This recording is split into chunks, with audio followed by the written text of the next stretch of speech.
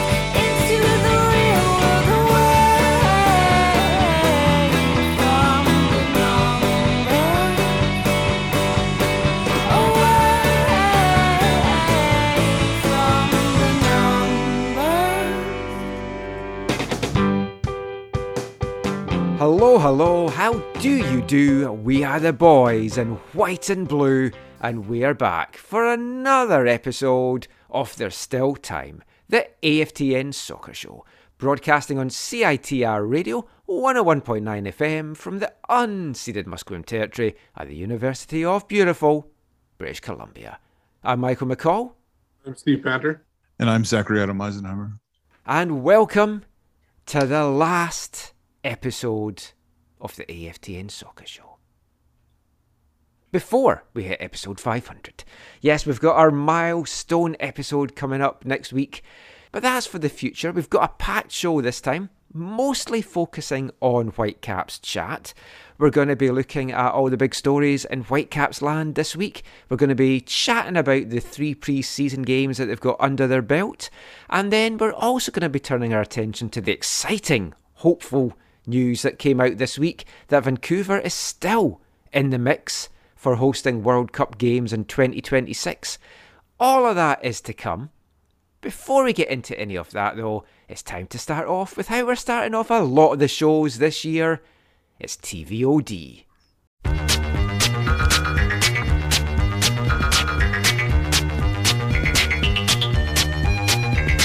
TVOD. TVOD. TVOD.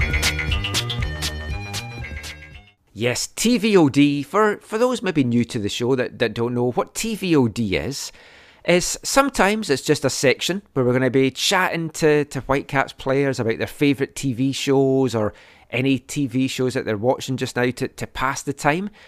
Other times, like this week, we're going to be chatting about a specific TV programme or a documentary or a film or a movie documentary, various things that we're going to cover that you can either find on the various streaming services or in DVD or downloads or just a wide variety of places.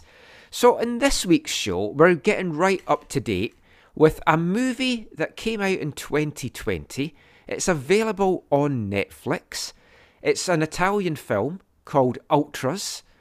I maybe should have saved this for next month because it is obviously Football Violence Awareness Month in March. But the plot of Ultras revolves around escalating violence by football fans in Naples, and it kind of tells the story of a split in the Ultras, a kind of the old school guys, the older guys that's been with the Ultras for a number of years, started the Ultras in some cases, and the new crop coming through that want to do things a little bit different. And then you've got it's kind of like a tier system really, where you've got the young guys coming through as well, and they're not allowed to do certain things at matches, and they've got to just wait, and they're kind of more the errand boys for some of the stuff as well. So we'll get a little bit into the film, but I mean, Zach, this must just have taken you back to your Curva Collective days. That's both funny and not funny. No, not really. I think one thing we have to point out, Michael, like it says at the very beginning of the film, is that this is like not based directly on any of the real yeah, groups. It's not based on that. I want to say that the main intro group there is called the Neapolitanos or something. It's something like that anyway, but this was a made-up, a fictitious ultra group called Apache, Yeah. And then there's a little split, and there's No Name Naples as another group that kind of comes along and wants to do things differently. So yeah, they did stress. We should also probably point out right from the start as well, it's a very violent film. Lots of sex, lots of violence. Yeah. It's not going to be for everyone. It's definitely a mature audience. Yeah, the other thing I was going to say is I think it also makes note that no ultras were involved in actually making the movie. Yeah, no ultras were harmed in the making of this movie. Well, not the harm, but that weren't involved, which in the ultra community would be significant. Like you wouldn't want to be connected to something like this. Probably not. But you're right. Yeah, this is not for everyone. I don't know. I think it's rated TVMA or whatever. Like, yeah, it's got significant language, even though it's in Italian, and I watched it with subtitles. And well, yeah, that's the thing. I watched it with in Italian with subtitles, and then during it, I thought I'll maybe just try it dubbed in English, because I like foreign films. I used to go. I've spoken about this in the show before. I used to go to a place in Edinburgh called the Film House, and it was a very arty film house because that was me, pretentious prick back in the day. But I used to love to hang out there. It's an absolutely wonderful cinema, and they had a lot of art house films and foreign films and stuff like that. So I like a good foreign film. I tried it dubbed into English, and I lasted 2 minutes. Yeah. The scene, just randomly that I decided to do it, an American couple come into a cafe and they're asking directions. Oh, yeah. And the ultras are telling them where to go. And they're doing that in an American accent. It's like, hey, you Americans, get out of here. Yeah. And it's like, okay, go back to the Italian now. Any foreign film, when it's dubbed into English, it sounds horrible. Yeah. Any foreign film. I haven't seen one good one yet. Yeah. And so there's lots of violence. There's lots of language. That Michael said there's sex. A lot. Yeah. Drugs. And, a lot. Yeah, drug it's not. And then there are just some things that I think people, especially in our current culture, would find offensive. Like even probably the name of the main ultra group, Apache, with the symbol. Yeah, I was talking to Caitlin about that as well, because they've got tattoos on them of like Native American, your traditional Apache look, I guess, if you think back to old movies and stuff. So yeah, I wondered how that will go down in certain markets and stuff at the moment. I guess first and foremost, like, did you enjoy it? I wouldn't say I enjoyed it. I mean, it was some parts were a little bit interesting, but I think it's also important. Like the movie here. It's also a little bit, well, I don't know, it's on Netflix. Like people watch it or not, like it's not the end of the world. But it's not like for those who've seen things like, Green Street or Football Factories or that kind of stuff. Like it's not, or Football Factory. It's not. It's like an Italian take on. So it's the Italian culture of things. So it's not quite the same. Although there are maybe some similarities. But I don't know, because I appreciate Italian football culture, and I do find some parts of the ultra supporter culture interesting. In that sense, I found it interesting to watch. Now, Steve, we had a little chat about it before we were recording. This film didn't blow you away. Oh, it's just the script was a little bit light. The characters weren't really drawn. I feel like this would have been really well done if it was done in like a 10-episode mini-series kind of thing, where they could have really brought it up and everything like that, brought it out. Overall, it seemed very forced. It was filmed really well.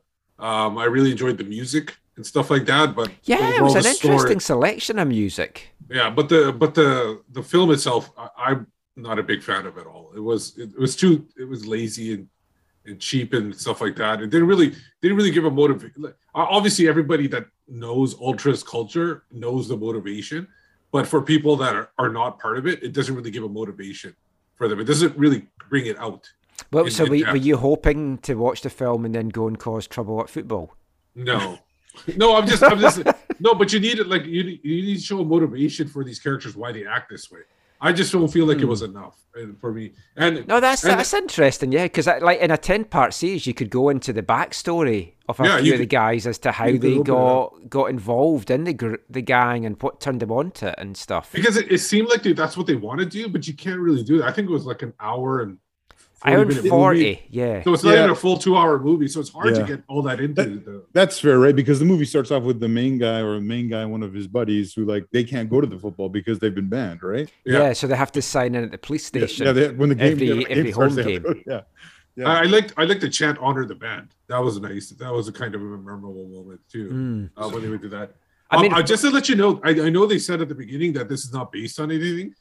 In 2019 October, because I when you brought this up and everything, I watched it. I remember we talked about this. There was a Naples ultra that was arrested for killing an Inter Milan supporter by running him over with an SUV. Oof. So it was basically a little bit based. Maybe they and you think of it, it was released in 2020. It seems like they rushed it and kind of released it. It seems a pretty coincidence that they brought a movie out in 2020 after that happened in 2019. I mean, this is probably going to shock you guys and the listeners, but I've watched a lot of football violence films and movies over the years. And they do fall from the excellent, and in the excellent category, I put the UK film The Firm, not to be confused with the Tom Cruise one. It's probably one of my favourite films. And ID, which is going to be a film that we do this year, which I'll find out what streaming services it's on. I've got it on 2 different DVDs here. That's how much I like it, that I will give it to you guys if we can't find it on one of the streaming services. It's about Shadwell Town and an undercover cop that gets in too deep with a gang. They're excellent. At the other end of the scale, things like Green Street Hooligans, I think is terrible, and it's just been made. It's more like comical, like yeah. Yeah, I put this firmly in the middle. I enjoyed a lot of this. I enjoyed a lot of elements of it. Now, we won't spoil some of the main plot points in it for people that want to watch it. But as it was going through, I had said to Caitlin, who she was reading a book, but it was on, and she kind of glanced up every now and again. But I felt it was going to go to one of 2 endings. I thought it's pretty obvious where this is going, and I was hoping for a bit of a shock. So I was a little bit disappointed in that. A few things I learned from the film. I would love, if I get married again, which I'm not hoping to, Caitlin, if you're listening upstairs. I think having football fans and ultras at a wedding, I think that elevates a wedding. I think football chants at weddings should be a thing. Yeah. Weddings, funerals, all occasions. Get some football fans chanting there. Yeah. That was actually, the opening scene was quite nice, yeah. Yeah, it was good. I mean, in short, it's a tale really about 2 guys. Sandro, who's one of the original ultras, and he's been through a lot. He's one of the guys that's banned now because of things that he has done. And a young kid called Angelo as well, that without going into why, because you'll learn it in the film if you watch it, Sandro feels kind of responsible for Angelo and kind of wants to protect him and keep him away from following the path that he followed. So it's the tale of those 2 really, and it's following Naples as they're going to try and win the championship, and it's all building up to the final game of the season where they're going down to Rome and various stuff like that. I did find it interesting. Like the tifo painting, Zach. Is that how Curva ran your tifo? Did you have the little minions doing it? And if you went outside the lines, lo and behold, what you did to those poor lads. All the stories I could tell about people painting outside the lines. No, that was actually one of the more disappointing parts of the film, is that the only kind of tifo that I remember them showing was like word banners. There were not a lot of big. I mean, there were other banners at some points or whatever, but there was no like big display, right? No, not that we saw. A lot of it was focused though in what was going on while they were displaying it, and like trying to get into other parts of the stadium, and the banners do play a kind of part of the story as well.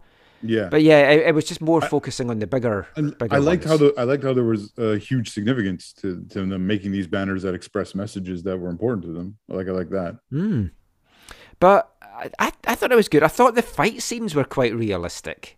I've seen some bad ones in films in the past as well. I think that was as well. Basically, they said there's 2 laws that you follow if you're an ultra: consistency and mentality. And I think, like, no matter whether we're looking at obviously violent ultras in this case, or just ultras, football supporters, things like Curva Collective, Southsiders that's not into that side of things, that's what you want. You want consistency. You want folk to be there every week following the team, and the mentality of, yep, we want to do what we can to help the team win. So I thought that was good. And an ultra on his own is nobody, which is one of the things that you can take from this as well. Overall, I was going between a 7 and an 8 out of 10 for it. And I was in the 8 category, but at the ending, I was a bit disappointed. So I'm probably going to go a high 7, I think, for me. Oh, yeah, I didn't know we were giving numbers to this. Yeah, I just thought I'd do it this week, start it. Yeah, I think 7's fair. I give it a 5. So you can check it out on Netflix. It's called Ultras. You can watch it in English dubbed, or you can watch it in Italian with subtitles. Or you can watch it in English with English subtitles. That kind of would defeat the purpose, I think, a little bit as well. I enjoyed it. If you watch it, let us know what you think. But that was this week's TVOD. TVOD. I don't need a TV screen. I just stick the aerial into my skin and let the signal run through my veins. TVOD. So that was TVOD there. It's proved to be one of our most popular segments that we've done in recent years. Had a lot of fantastic feedback to it. So thanks to everybody that has done that.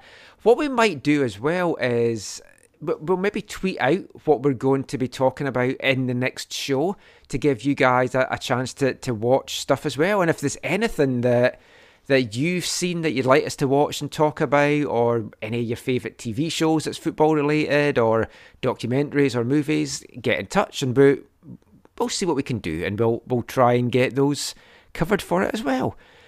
But let's move on now with the actual football chat. Sadly, we're not starting off with on the pitch chat, but for the rest of this part, we're just going to look at one of the big football related news stories that has been in Vancouver this week. And that was finally Bob Berardi got into court, got in front of a judge and pled guilty to charges that had been levelled against him. After delay after delay after delay, Berardi was in court and he pled guilty to 4 charges, including 3 counts of sexual assault, 1 count of sexual touching while in a position of authority. Those 4 charges encompassed the 4 women that had made allegations against him, so it was like 1 for each woman. It spans a period of almost 20 years between January 1998 and 2008, so from pre-Whitecaps to his time at the Whitecaps as well. It felt at times that this was never going to get heard in court. And we'll delve a little bit into some of the stuff surrounding it for the rest of this part. What I will say, though, is from a Whitecaps perspective, we won't touch too much on that for now, because the inquiry is still ongoing by MLS. And really, until that is complete, I don't want to kind of speculate too much on what the outcomes might be, but we'll touch a little bit on that. But then as soon as we know the outcome of that inquiry, we'll certainly talk about the Whitecaps aspect of it a lot more. But let's just now focus on the Berardi case in court. Steve, were you surprised at the guilty plea after all this time? I certainly was. I wasn't expecting it at all. Yeah, at first I was surprised by it because of the fact I've been delaying it, but then it kind of made sense too, because it was possible that because I think didn't he change lawyers at one point too? I can't remember. This has genuinely gone on for so long. I could have remember. I could have sworn and I could be wrong. I could have sworn one of the delays was because they changed lawyers. and that's why it got delayed again. I'll check. Make You sure might that. be right, actually. And so my feeling is that maybe the lawyers kept telling him that you really don't have a chance. Like they have a solid evidence to convict you on something, and it was about convincing him to plead guilty instead of dragging this out.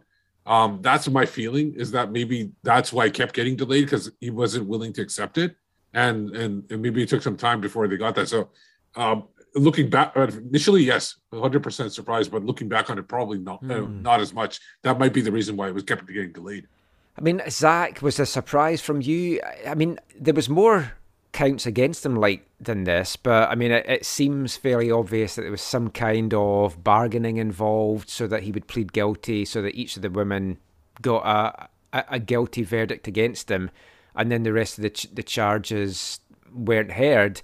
I mean, the great thing about this is the women now don't have to go into court and relive this and testify this, which I think it is fantastic. Yeah, a little bit like you, Michael. I'm surprised actually that this has happened like so quickly after like whatever over a year of delays. I was also surprised that that there was this, there's a longer list of charges and only 4 of them were heard or pled to or whatever. And it obviously sounds like that's because of the lawyers have been talking and figuring out how to move forward, and we don't know what all is totally agreed on and all that kind of stuff, maybe behind the scenes. But I agree with you also in that, hopefully for the women involved, that they feel the beginning of some justice and some maybe even a little bit of peace and healing. And I agree with you that it's probably a relief for them that they don't have to in regards to this go into a courtroom and relive or reshare or whatever, all that happened. But it's obviously this is a kind of like a finally, but also to the beginning of what's next and what's to come. Well, that's the thing. And I'll say this now. I don't understand the court system that much here. I don't know how things work. If he was going to plead guilty, why he waited this long to do it, I don't know. But then this was the first time it was in front of a judge, so did it have to wait for that? But then why all the delays? So I mean, all that is like confusing to me. So if there's any legal people listening to this that can explain this to me, I genuinely would love to know how all that kind of plays out. So it's now there's pre-sentencing reports getting done on him and background info and various things like that. Actual sentencing is expected to be in April, and we obviously don't want to speculate as to what that might be. You hope that justice will be finally served. You don't know what deals have maybe been done between the lawyers and what the outcome of this will be. My main hope in it is that whatever is handed down in April, the women feel is right, just, and they feel that they've got justice out of it. I don't know if you read the piece in The Province, Zach, from J.J. Adams. It's got some of the women involved talking about it. It's a tough read, but it's a read I think everyone should do. And there's relief, there's anger, and I mean, rightly, questions are going to be asked, they're getting asked now, but especially after sentencing, is there's other parties here. What's going to happen to them? And we're talking Whitecaps, we're talking Canada Soccer, and there's a lot of people that are going to have questions to answer in this. And whether we ever really get to the bottom of it, you have to hope that this inquiry that MLS are doing might get to some of the bottom of this, but there's definitely cases for these two parties to answer. It definitely, like I said, it feels like in one sense one thing has finished, but it's kind of the beginning of the next chapter in this story. And kind of like this last one where it was delayed for 12, 13 months. Who knows how long, how many days, weeks, months that the next part will will take. But yeah, I think MLS's investigation that they're undergoing, I think there's a clear understanding that there needs to be considerable transparency when it comes to their findings and how that's all, what they found out and how they're going to react to that, or the steps they're going to take. The CSA are also doing their own investigation. Yeah, I was going to say that too as well. The CSA, it'll be interesting to see what happens with that one. It feels like there's more trust in the one that MLS is doing. I think many people feel it's more, less connected to the Whitecaps, even though MLS kind of, technically owns the Whitecaps and, whatever. Yeah, but who they've appointed are excellent at this. Yeah. They've been involved in a lot of these kind of cases, and they're totally independent. Yeah. And we should say, the Whitecaps have issued a statement on this as well, which in short is basically they can't really say much until this inquiry is complete. And I know some folk have said they were expecting more from that, but realistically, they can't, because they can't say anything that might prejudice this inquiry that's taken place. So they have to wait until this is complete. And they have to, it's basically it allows the investigation to go without, basically against the accused people in that investigation, or the whatever that keep people suspended currently. It kind of doesn't sully that investigation. That's the last thing you want to do, because then you're liable for lawsuits against the club or MLS if you say something about that going on. Yeah, because people were saying, they should just fire the 4 executives now, and it's like, well, you can't until the inquiry's underway, because what happens if the inquiry comes back and say, well, we don't think there was significant wrongdoing, then it's like you've just fired them. No, at this point, I don't think that could be the case. I'll be very surprised if the people that are currently not with the club come back. Obviously, like you said earlier, we're not going to go too much into it. Yeah, but it's just a matter of making sure that everything runs smoothly. I also want to we need to give I know the women that were involved in everything, but the kind of the faces of this whole investigation for the women, because a lot of women didn't want to come forward publicly, but Eden and Kara, those are the 2 public faces, and I want to really commend them for all the stuff they've done over the years and stuff like that. And Kara put out a blog recently, and it was really, really well written, and the way she was felt down and everything like that, and the people that were able to lift her up after she hit published that was amazing. Great. Also, Matthew Hall from The Guardian, who took these stories and took it to a much wider audience as well, and really turned the heat up. Yeah, and I think there was one. I don't know if I don't think you mentioned. Is it Mallory Enoch? Is that the right name? I'm not sure. That name's not coming up. But the individual who shared her story about Hubert Busby. Right.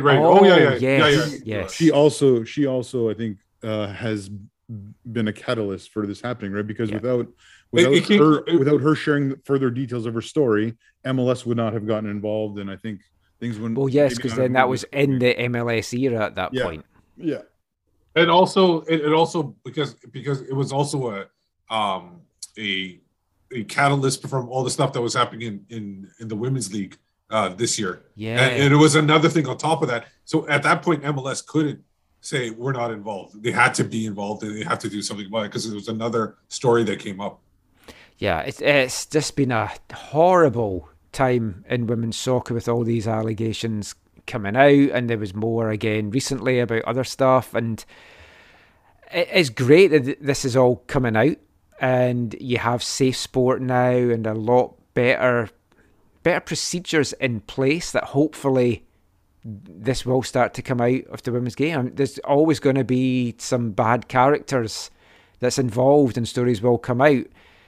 From this case and this point of view, it looks like hopefully we're getting to the end of it, from getting justice and getting answers and getting what these women deserve point of view. But they still have to then live with what happened for the rest of their lives and the impact that it's had on them. But at least that's moved forward, and we'll just wait now for sentencing in April for Barada, and then the outcome of the inquiries, and then I guess see where that leaves us where it leaves the people that were running the Whitecaps and Canada Soccer at that time as well. And we'll address a lot more of that there. It's never an easy subject to talk about. It's something we wish we didn't have to talk about, but it's an important thing. We felt it had to be our main lead on the show in talking about the football aspect. We'll move on to slightly happier topics now for the rest of the show, and we'll be back looking at the other Whitecaps news of the week after this. Hi, I'm Vanni Sartini, and you're listening to the AFTN Soccer Show.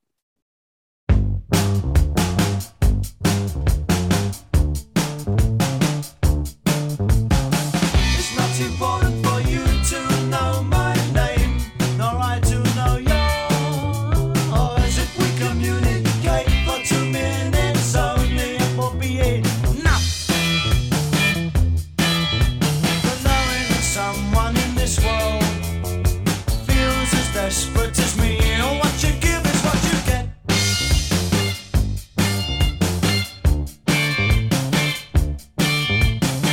It doesn't matter if we never meet again, but we have said we'll always remain. If we get through for 2 minutes only, it will be a start. But knowing that someone in this life loves with a passion called hate, and what you give is what you get.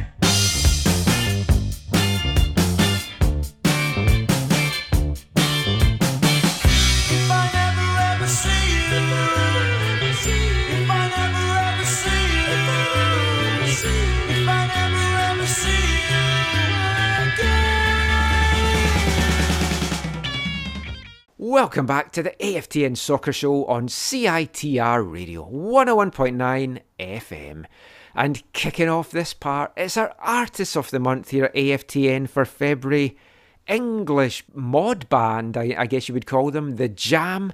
That was their song Start, their 11th UK single, released in 1980, and it was their second number one. Based on the riff from the Beatles' Taxman song, it's a song about love of sorts.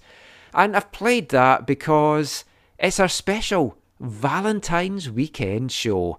Love is in the air here at AFTN, and we love you, our listeners, and we hope you love us back. But I thought we'll have a love theme over the remaining 3 parts. Music-wise, some of the segments that we've got as well, it's all going to be focused on love. And I think we all love football.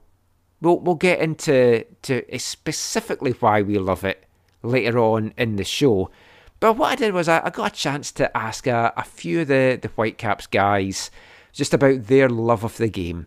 What is it about football that they love so much? What was it that made them want football to be their chosen career?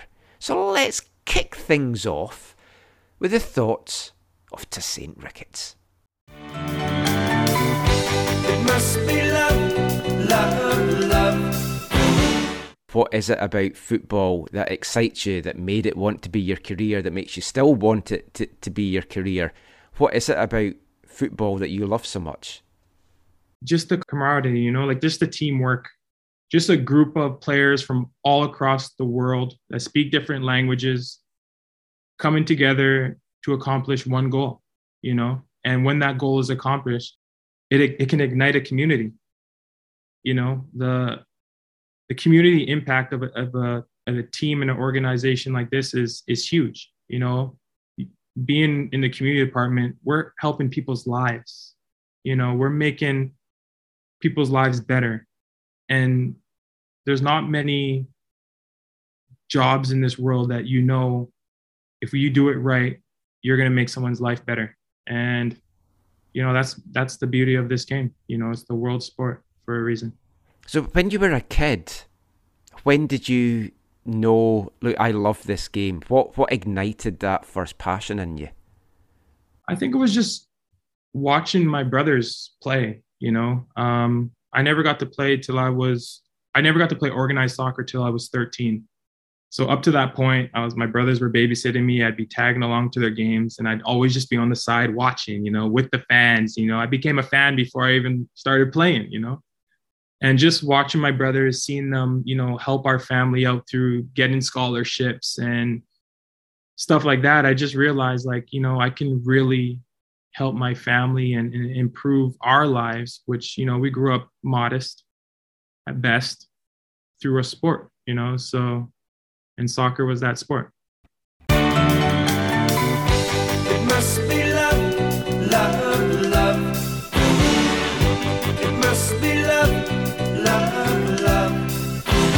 Nothing more, nothing less. Love is the best. To St. Ricketts there, talking about his love of football, his love of the game, his passion for the game this Valentine's weekend. And that brings us nicely to this week's Whitecaps news of the week, because Toss found himself on the score sheet. We brought you the interview with Toss a couple of shows ago, and he was talking about being in the Whitecaps training camp as a trialist and wanting to show that he's worthy of an MLS roster spot. So good luck to Toss with getting that contract. He was on the sidelines for the San Diego game, though, with a ice pack on his leg. So fingers crossed it's nothing too bad and it's not going to maybe derail things for him. But yeah, we'll have to see how that plays out. We'll have a quick look over the three of them in this part. The action got underway last Saturday with a 2-2 draw with a Club Tijuana 11. It was kind of a mixture of first team and kind of reserve guys. Full strength, pretty much Whitecaps team out in the first half. More of the fringe guys coming on in the second. There was pluses and minuses to take from this one. 2 goals, obviously the pluses. Leo Owusu got the Whitecaps off to a good start in the first half. And then Toss Ricketts got a goal in the second half. Thomas Hasal saved a penalty. Chance to get on the park again and get some chemistry going with the lads. That was all the pluses. Kyle has also joined the team now in San Diego, and he's been speaking about looking forward to the Columbus game, which of course is away from home, so he can definitely play in that one. Fingers crossed he can get his work visa sorted out, as we talked about in the last show, to play in the home opener against New York City at the start of March. But some positives from that first game, guys. Getting into it early, getting a couple of goals. Yeah, it's good to see them get some goals. I know a Owusu goal was really nice. I think it was set up by Gold. And it's just really getting the rhythm, and especially the first game of the season. And I think they were delayed getting over to San Diego, if I'm not mistaken, as well. Well, they were going to go down earlier than they did. Yeah. And then they stayed another week here in Vancouver again. No, they were delayed. I'm talking about delayed at the airport. Oh, at the airport. Oh, yeah. Yeah, so they were delayed getting in there, so maybe they didn't have enough time. But overall, good opening game. You want to get some goals. You want to, but you kind of don't want to give up goals as well. I think that's more important, and I think that helped them out in the next game.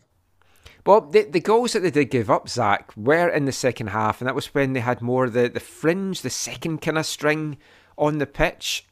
I mean, defensively, they've been playing really well, and we'll come to that in a sec when we talk about the other games. But good to get on the pitch. It's all about chemistry, really, at this point.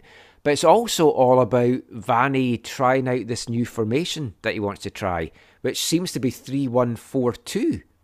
Yeah, a different take than the 3-4-1-2. And a couple of wing backs being what is listed as the actual things, as opposed to just midfielders. He wants them to be actual wing backs. Yeah, was this the game where I might be confusing the games, but is this the game where Brown sat on the bench and someone else started? Who started? No, that was the second game, because Brown played in the first game and picked up a knock. Oh, okay. No, I agree with you. Like what both of you guys are saying, this is about getting, into rhythm, and you can never get too bent out of shape about preseason results. I mean, unless you get smashed or something. So I don't think you can get too high or too low on these things, because you're right. You need to be getting out there, and you need to be finding form and match fitness and chemistry and all that kind of stuff. And I think these that's what we've seen, I think, in the preseason from Vancouver so far. I agree with you. Owusu's goal was well taken. I think Toss will be really happy to put his name on the score sheet and continue to try and stake his claim in the first team squad, which is his desire, as we heard in your interview a week or two ago, Michael. It'll be interesting to see because to me the one thing is that the formation, I thought he was going to go for a bit of more of a different formation, right? This just feels like a little bit not as different as I thought. It's very samey, really.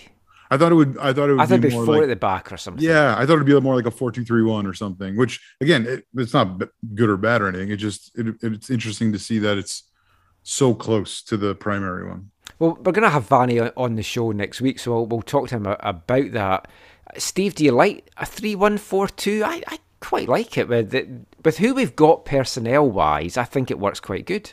Yeah, it's a really attacking form, and it kind of makes, I think, the biggest thing, it probably makes Dahomey a little bit more comfortable in that position. But there's still, those wingbacks are going to have to be up and down the field. Yeah, they have to put in a hell of a defensive shift. Yeah, so it's going to be, it's even, especially with that one in the middle there. But yeah, I think this also gives a chance to have Vitae and Gold on the field at the same time as well in certain games, because you don't want either one of them playing too far back either. Now, the great thing that seems to have come from the 3-1-4-2 is that first game, 2 goals were obviously given up. In the remaining 2 games that we've had so far, which was against New Mexico United on Wednesday, and then this weekend on Saturday against San Diego Loyal, no goals given up at all in those 2 games. Now, that second pre-season game, a lot of people have said, I wish there was streams, and why is there not streams? We should be watching these games. I say just be thankful, because from watching the highlights, I don't think you want to sit through 90 minutes of that game, because the highlights were tough to watch. That wasn't a good advert for the team, and there certainly were maybe some concerns coming out of it. I think 2+ minutes of highlights is what we got from this game. And in that 2+ minutes, there was very little action. There was a few replays of various incidents, very little goal threat, very little to excite, really, to be totally honest. Godoy hit the post with a shot from a corner. The Caps threatened a little. The positive, though, was that New Mexico didn't get a sniff. They didn't have anything at all going. So I think defensively, this is the big positive to take from these 3 games so far, is we're looking good defensively, and I think we need to if we want to keep in the frame this year, guys.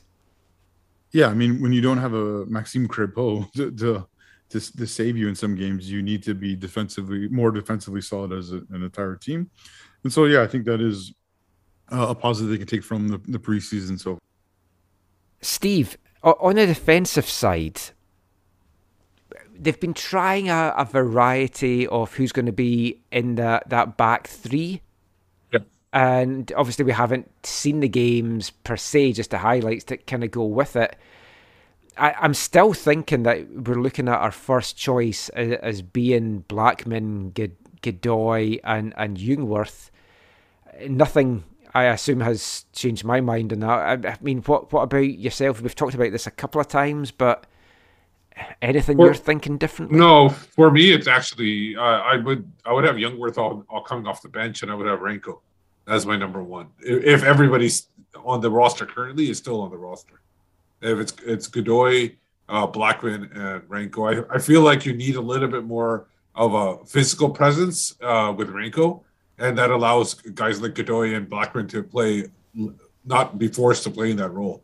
I think you need, because a lot of teams are going to come with that big number 9 that they have to play up against, and I think Renko fits against that.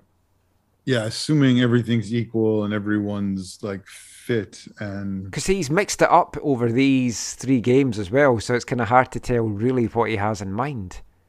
Yeah, that's true. I think in an ideal world, I would I would like to see Godoy with Ranko and Youngworth, I think. Not Blackman. Well, I haven't seen enough of Blackman to whatever, because he can also play out wide, right? He can be one of the. Oh yeah, I mean he's a right back. Yeah, so turned centre back really. But he might not be a wing back. No, I don't limits know. him from being that position. Yeah, I don't know. I mean, he seems to think he can do that, but I'm not sure. Youngworth is more sentimental pick. I think over time, probably I'll say, oh yeah, Blackman should be there because he's younger and has better pace, or those kinds of things. But for the moment, I still would probably have Youngworth higher up the depth chart based on just the things I've seen, and that'll change obviously really quickly here. Well, yeah, I think we're going to get a lot of rotation. I think Youngworth is, by the second or third game when Godoy is down with an injury, I think you'll probably see Youngworth in the lineup anyways. Well, if Godoy is still here, because there was murmurs came out this week from various Argentine sources, which anything that comes out from South America, you do have to take with a big pinch of salt because there's a lot of agents working stuff and media working stuff. But there's rumours that Argentine side Tigre are wanting to bring Eric Godoy back. He started his career there in 2012. I still like Eric Godoy. I think he is, if everyone was up to speed and everyone was fully fit, probably our best centre-back. That concern about whether he can stay healthy, if we could get a good deal for him, it might be worth flipping him, but I don't know how much there is in these rumours. But if you are going to lose him just before the season starts, it's not ideal. But at least we know we do have 4, potentially 5, if you include Javane Brown, guys that can play the centre-back role. So it's maybe not too big a loss, Steve. Yeah, you're right there. Murmillos from Argentina or anywhere in South America do happen regularly. I remember when I used to track that kind of stuff, and it would just be constant. It feels like that the football reporters need something to do. So it always seemed to be something connected. For a while there, especially after the Alphonso Davies sale, there was a lot of murmurs about players coming to Vancouver because they had money. It didn't happen that well, but still there were a lot of people agents using Vancouver as a destination because they wanted somebody else to pay for them. So it's good. I think the Godoy, if they can get something out of it, I think it might be worthwhile. He just hasn't proven that he can be healthy enough. I can't remember what he did in his first year, but it seems like every year there's a health concern, especially the last 2. And I think there might be a time to cut bait and revamp and try to bring somebody else in. Well, if he's healthy just now, it's also a good time to possibly move him on. The thing is, Zach, as well, you've got guys like Christian Campagna, he's kind of been away at university. He's been in the Canada national team training camps as one of the training players that they bring in regularly. He's been part of the under-3 setup. He could be a guy you could look to bring in as another centre-back option as well. I'm expecting him fully to be on the under-23 side with his brother Matteo, but it's not the end of the world, really, if Godoy moved on. It's also not the end of the world if he stays, because I think he's a fantastic centre-back, and if he can stay healthy, I think he's massive for us this year. Yeah, I agree with you on Godoy, and also I don't see them really moving him unless they recoup some of what they paid for him. Yeah. Which might be easy, but my perception is that might be difficult in this moment. I wouldn't envisage them doing a loan in the worry that he breaks down when he's there, and then it's like you get him back again. Yeah, and I can't remember how long his deal is for, like how many more years they have on more options or whatever. Probably 1 with 1. Yeah, because do you want to really send him out? Yeah, I think if they're gonna. If he's not going to play in Vancouver this year, again, barring injury, he's going to be playing somewhere else. They'd probably much prefer to sell him and recoup as much of, if not make potentially a profit, although based on his injury, I doubt they'd make a profit. Mm-hmm. In terms of Carpena, which I probably just butchered the pronunciation of, that would be nice. It would be nice to see. It's always nice to see young players make the breakthrough. It's nice also to have brothers on the team. I genuinely thought at one point we'd have the Campagna brothers, the Baldissimo brothers, the Chung brothers, and it's not quite worked out that way. Anybody know about Joel Harrison and what his update is? No, actually, I haven't heard from him for a while because we took him to take his MLS rights, and then he wanted to go back to university. And I think I'm assuming that he's probably going to spend the whole rest of the year because they have to graduate.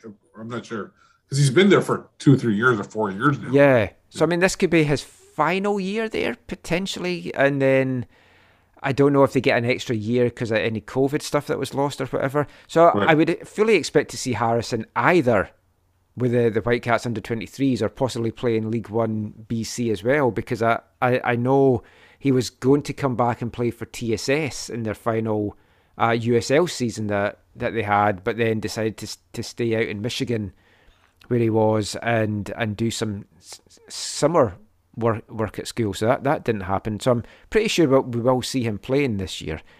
But after that New England game on Wednesday, Vanni said after it that they need to work on how to be more effective when they're on the ball.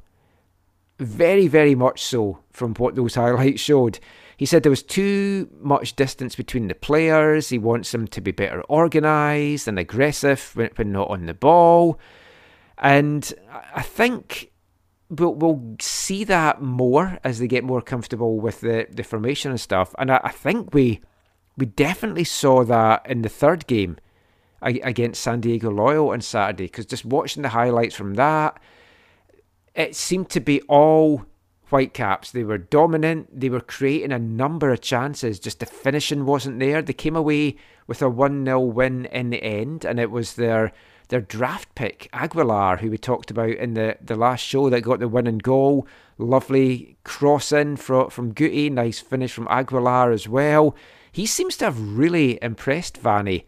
I'll ask him about that when we chat next week, but it's great to see these young guys rise to the occasion and try and earn themselves a contract. But this was a much better performance against a good San Diego team. There was fans in attendance at the stadium. And overall, Steve, I think a lot of positives to be taken from the chances that they're creating. They just need to start getting their shooting boots on and finishing some of them. And I think that comes with getting into a rhythm of the season and everything like that. And also with the experimentation of formation, that probably has a little bit to do with it. I think they definitely need to score more than they did last year, especially to start off the season. While Thomas Asal and the back line get some chemistry going and get some, because that will take time as well. The good thing is about the back line is that almost everybody there this year last year is back this year, except for Blackman, and with the addition of him. So that's a positive. And then again, I know we talked about the back line and we talk about attack. For me, the biggest thing is that midfield, and they need to solidify that because that will help the attack and it will help the defending as well. Yeah, I'd still like to see another addition in there, although we still haven't really got to see Alexandre and Vite work together and what they can bring. But I mean, it's positive signs, Zach. They are creating chances. They're getting there. Cava, though, still is looking for his goal. Hasn't scored now for over half a year. I think we're coming up for about 8 months since his last goal. And of course, we should say that Cava didn't play in that third game against San Diego because he seems to have some kind of a knock of some kind. It'll be interesting to see if Cava's club form continues like this, how much longer is he chosen by John Herdman? The thing he's got going for him, though, is Herdman knows him and he knows what he's done at national team level and what he brings to the camp and the experience.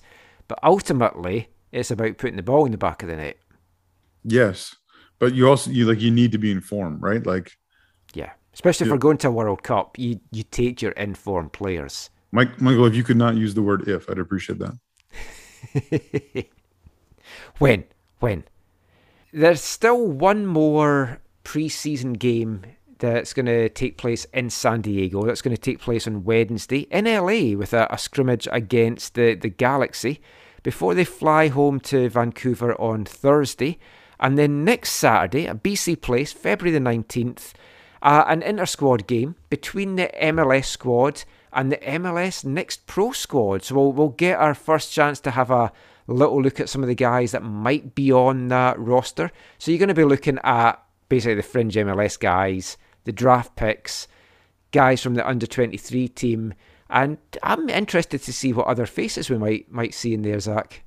Yeah, I was going to say the roster hasn't been announced. Yeah, right for that. No, nothing's been announced. The head Right. coach still officially hasn't been announced as Dazzle, but it's going to be Dazzle. Maybe Right. maybe that gets announced at the game. Yes. Like a thing.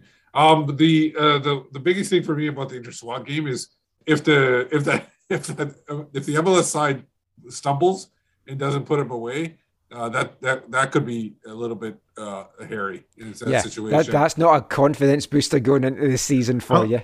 How many people are they letting into that? It's like a limited number, right? It's a limited number. I think Yep, it was at least- only 4 sections that were getting opened up from what I read on Ticketmaster, but I guess So if they're there's gonna- scope, they can always open more if there's more demand. So they're going to cram people into 4 sections? That's what I'm not sure. That doesn't I- sound wise. Yeah, well, I don't know. Things look like they might get lifted this coming week anyway in general, so I don't think it's probably going to play into it. But yeah, hopefully folk get out. It looks like it's going to be a It's just good going to day. feel awkward, right? You know, when you're Yeah. moving back into normal, it feels awkward. Yeah, the initial thing, it's just taking that giant leap really to move into it, and then it's just going to feel normal again. I need to get there. I'm not quite there yet myself, but it should be a good day. If anyone hasn't seen this yet, there's going to be the intra-squad game there, or I guess inter-squad is what we're going to be calling it because it's the two different teams now. There's also going to be a Q&A with Vanni Sartini and Axel Schuster. The new away jersey is going to be available. I don't know if it's getting unveiled there or if they're going to unveil it during the week, but it's going to be available to purchase there as well. And it's just going to be good, and the season's going to be all that closer. So looking forward to it. If you haven't got your tickets yet, season ticket holders got the chance to get them on Thursday onwards, and it's a general sale on Ticketmaster from Monday. Tickets are free. I'm pretty sure Ticketmaster will have some fees or something probably stuck in there as well, knowing what they're like. But yeah, head along to that next weekend. We'll be there taking it in, and we'll give you a bit of feedback on the next show about that. But that's pretty much been it for the Whitecaps news this week. We talked a lot there about the back line, and they've been good. 2 games with clean sheets, 2 goals given up over the 3 games altogether. It's looking good. Something to certainly build on. The big positive, Steve mentioned about the need to score more goals this season. If we can keep the ball out the net, maybe we don't have to score more goals. I will gladly take 1-0 wins for every single game.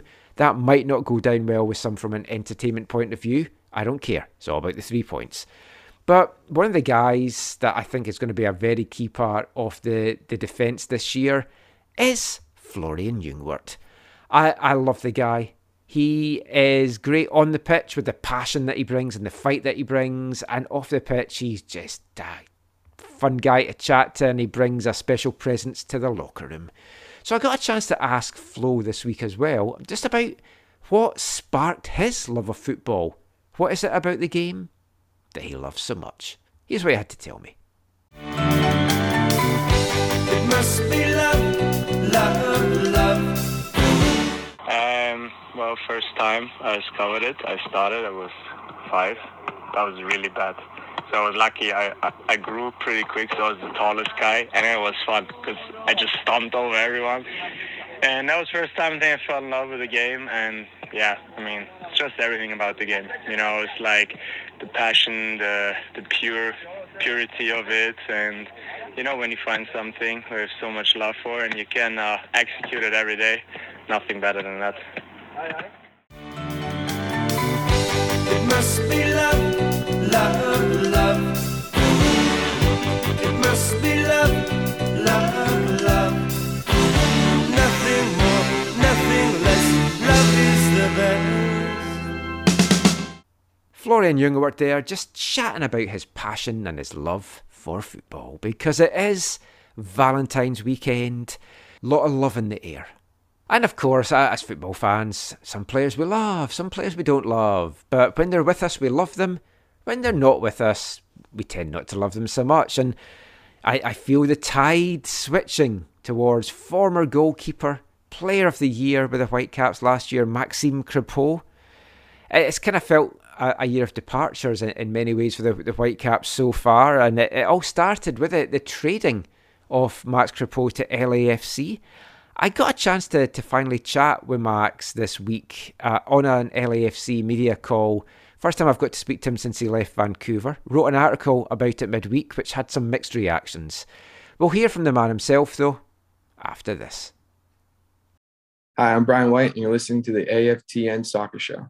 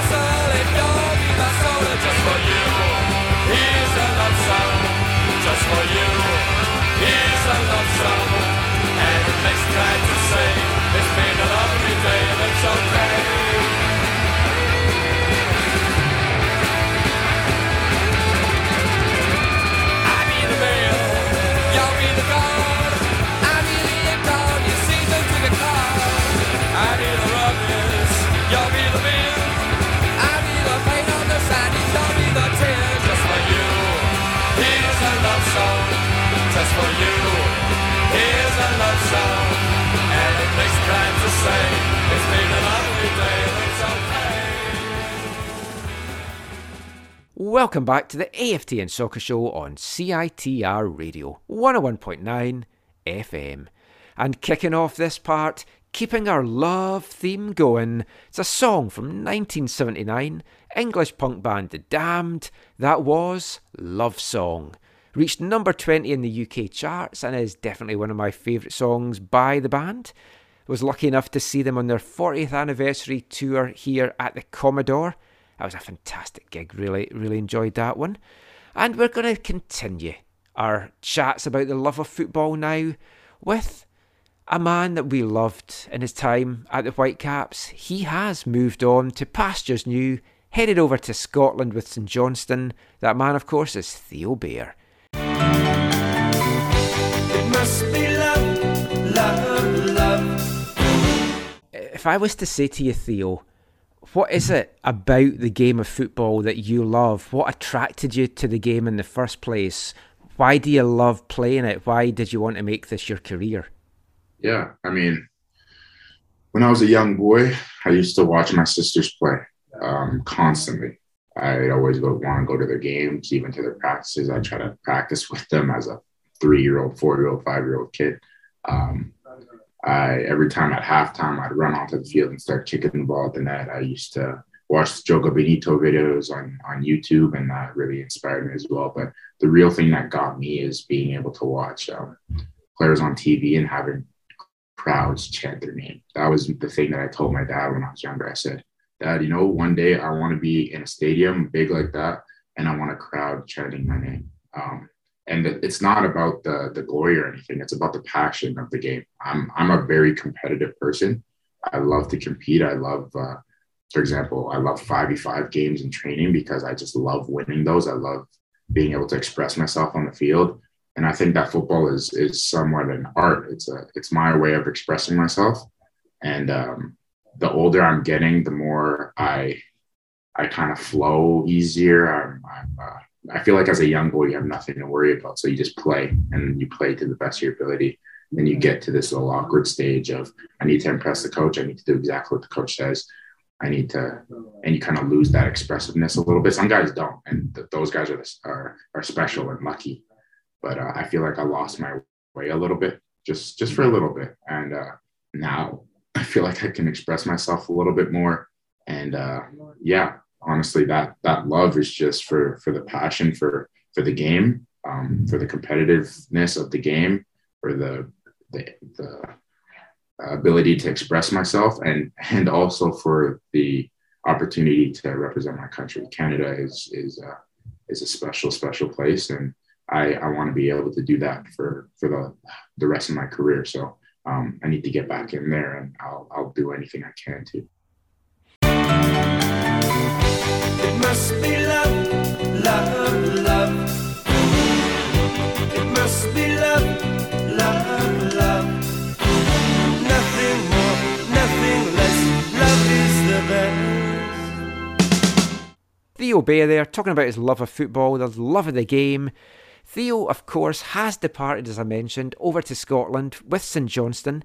He got to make his debut on Tuesday, getting just over half an hour in a 2-1 loss for St Johnstone against St Mirren.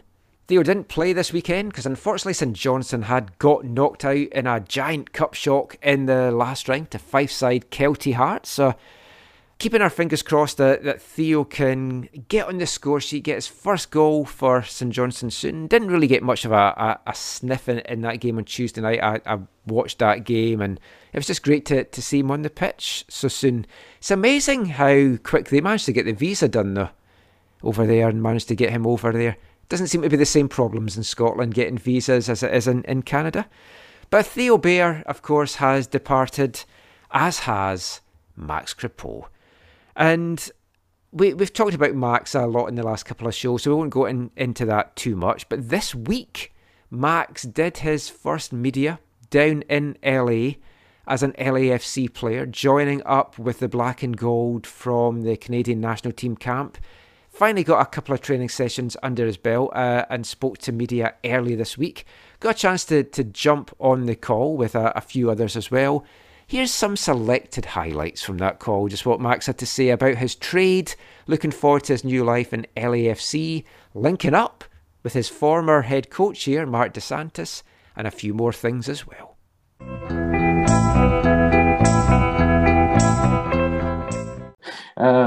Max, this change, does it come at a right moment in your life after these seasons in Montreal and Vancouver, moving to LA?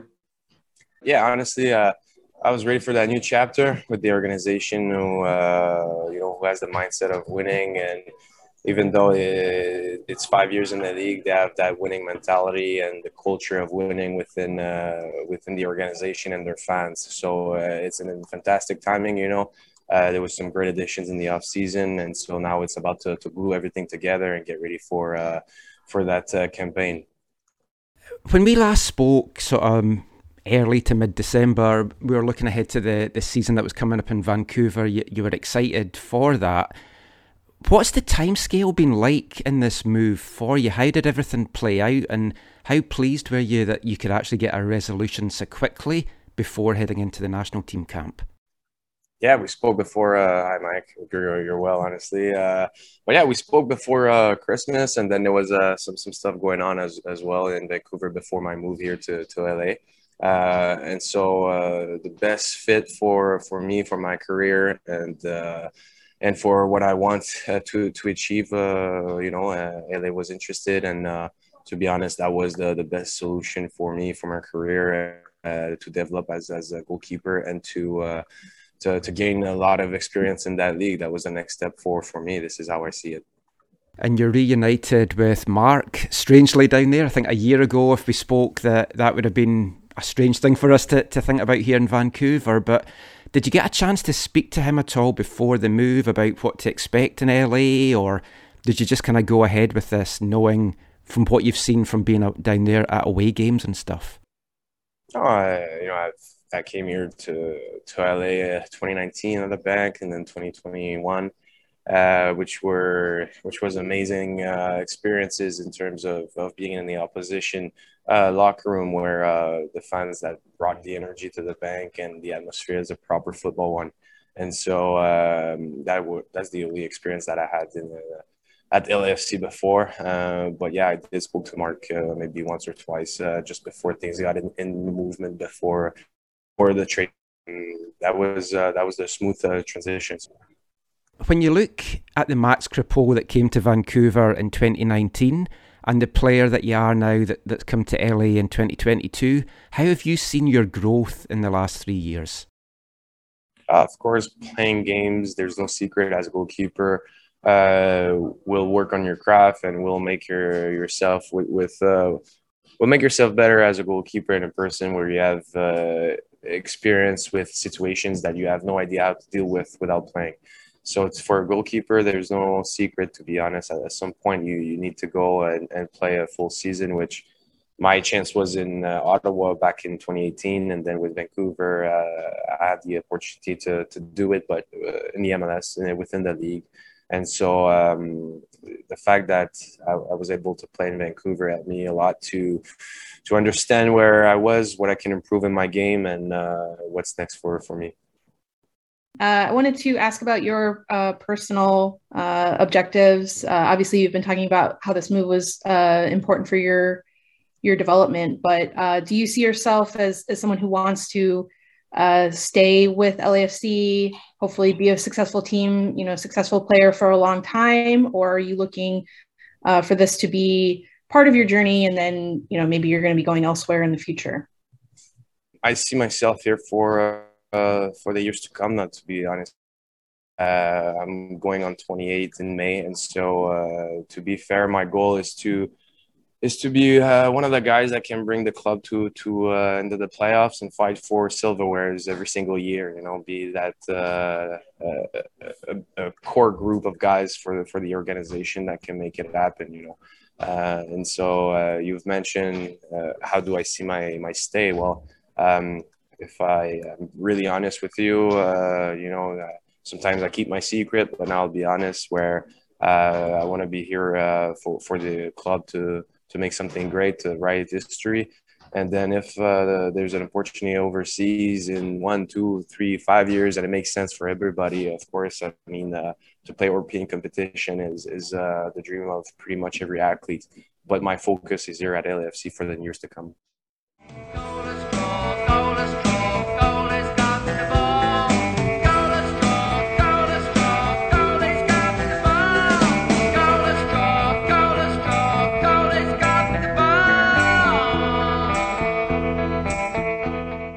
So, Max Crépeau there, just chatting about a number of things about his trade and looking forward to life in LAFC. Now, many of you will have seen the article I wrote coming out of that this week on AFTN. And I don't know, Zach, maybe naively, I didn't quite see the tide turning so fast against Max as it did when that interview came out. A lot of people were not happy with his comments. They weren't happy with what they saw as digs at the Whitecaps and also about the supporters here in Vancouver. Yeah, I read your article. I thought it was a really quality, Michael, as usual. I mean, what do people expect? I mean, his comments were essentially, look, I want to go to a team that is more focused on winning. And everyone's like, well, look at the standings last year. Yeah. And it's like, but no, look at the standings over the last 4 years, that or whatever. They had a bad season. Yeah. And look at how they have invested in their squad, how they've built a stadium, how they've built a culture out of the ashes, out of the embers that was the Goats, that was Chivas USA. And they've built it from something that was really not good into something that's pretty quality. And in terms of the fan stuff, yeah, he was commenting on the quality of his experience being there, games in LA, where the support in the supporters end is significant. And so he used the phrase proper football atmosphere, and I think that's what rubbed some fans up the wrong way, because they took that to mean that they're saying they don't have that here. That's why I wanted to include that in the show this week so folk could hear the context of it. It may not change people's opinion of what he said, though, to be honest. But you've got to remember as well, he was on an LAFC media call, so he's there to big up LAFC and be excited about being part of that. And just the fact that he's mentioning a proper football atmosphere, the problem here is that the supporters would like to do something, but they're kind of hamstrung. So you can't have the tifo going up to the ceiling and all the stuff that they do, and smoke and stuff like that. There's only been general admission just got introduced, and then COVID hit, and there's all those kind of things. There is rigging behind the the GA section. If it's, I don't even know if it's still a GA section or not. I hope it is for the supporters' sake. But if you look at like the smoke and stuff like that and that kind of stuff, like you guys are hamstrung on being able to do some of that stuff. So it's not always like, although he's saying proper football atmosphere, that's because they have the ability to do that. Sometimes you don't have the ability some places. Yeah. The phrase which you mentioned there, Zach, was he talked about LAFC have a winning mentality and he wants to win silverware with them. He wants to stay there for a number of years. And if a deal comes along to take him to Europe, yeah, he'd love to go to Europe. He says that's the dream. That's the dream of all young players, or most young players, to go and play in Europe. And I think because of how he's talked about that, it goes against the whole, I wanted out for personal reasons, and there was issues that meant I couldn't come back to Vancouver. So folk are like, it doesn't quite align with that message that was coming out earlier. And I guess we'll never really get to the bottom of it. But that's the part that muddles everything up. The fact that they came up with that first. Yeah, because if Max doesn't clear the air on that, then people are always going to think it's because he wanted more money, or because he didn't like, Vancouver's like approach to ambition, or like didn't like their ambition, and so. I mean, you can certainly read it that he feels we're never going to win anything here, whereas LAFC at least has a chance of winning it. And it's like, if you have to say which one of those two teams is more likely to win an MLS Cup, it's LAFC. Yeah, and the thing is, I personally wouldn't even have a problem if he said that. I don't know why that came out the way it did. Like, if he had just come out with, I just feel like I need to go somewhere where they're investing more, he should be able to say that. I don't see why he shouldn't be able to. I think maybe though, again, speculation corner on my side, whatever you want to say, but maybe they said, if you act nice on your way out, we'll trade you wherever you want to go, or something like that. Well, my headline may not have helped with that as well. I tweaked my headline a little bit as well when I saw some of the hostility that Max was getting. To me, and I don't know anything. To me, it's he didn't like how Mark DeSantis was treated. That's my how I read the situation. I mean, which he might be spoke a totally little bit wrong. about it when we chatted in December, and as I said to him in the interview, I said, when we spoke in December, you were talking about being excited here for next season, but he did say, yeah, there was already things in Vancouver before that, and you think, wonder if that is it. Now, of course, he is now reunited with Mark in LA. It's been murmured for about a month now, but it was only finally announced for some reason this week. But Mark DeSantis has gone back to LAFC as assistant coach. The new head coach there, Steve Cherundolo, said that he brought Mark in because of that MLS experience. And just by looking at Mark's Instagram, he seems to be loving life down there and he's enthused by it. And it's a strange one, though. It feels like a backward step for him. I don't quite see why he's done it. I could see him going to a club where you're learning under an experienced head coach like a Bob Bradley, even if you went to New England under Bruce Arena. But this just seems weird. I don't think this was Mark DeSantis' first choice. Let's put it like that. Well, he spoke in another podcast about he had the chance to go to Atletico Ottawa and he turned them down. So, yeah, but that obviously wasn't his first choice either. I mean, I know some of his ideals, and this doesn't really. I'm a little surprised by this. Now, we'll see what comes of it, and we'll see what opportunities it maybe opens him up to, or whatever. But yeah, I'm at least a little bit surprised. Now, LAFC, the defence has improved considerably this week because you've got Max Crepeau already, and then they added the versatile MLS veteran, really, Ryan Hollingshead from Dallas on Thursday, which I think is an excellent addition for them. And Max being there as well is going to help take this team to a different level from last season, I think. And Cherundolo was asked why he made the move for Max. And I'll just read what he said as opposed to playing it. He said, Max has proved that over the last 3 seasons, he's one of the top keepers in this league. On top of that, his personality and character are things we've been looking for as well. He's a great communicator, a great guy. He brings a lot of energy on a daily basis, which is something we're trying to inject in this group. He's only been here a couple of days, and it's been exactly that. So we're very excited about the acquisition and what he can bring to this team. Because whenever you go to training here, Max was so loud and so vocal and like big part of the energy that he brought to the team. And he's going to do it down there. There's no doubt, and defensively LAFC have got stronger. I would be stunned if they don't make the playoffs this season. I've got to say that. Yeah, I agree. And I bringing in someone like Hollingshead he's a little bit older now, like he's in his 30s, I think, but I think it's a huge pickup for them. We'll do our kind of Western Conference preview on the next show as well. But I mean, I fully expect LAFC to have a strong season.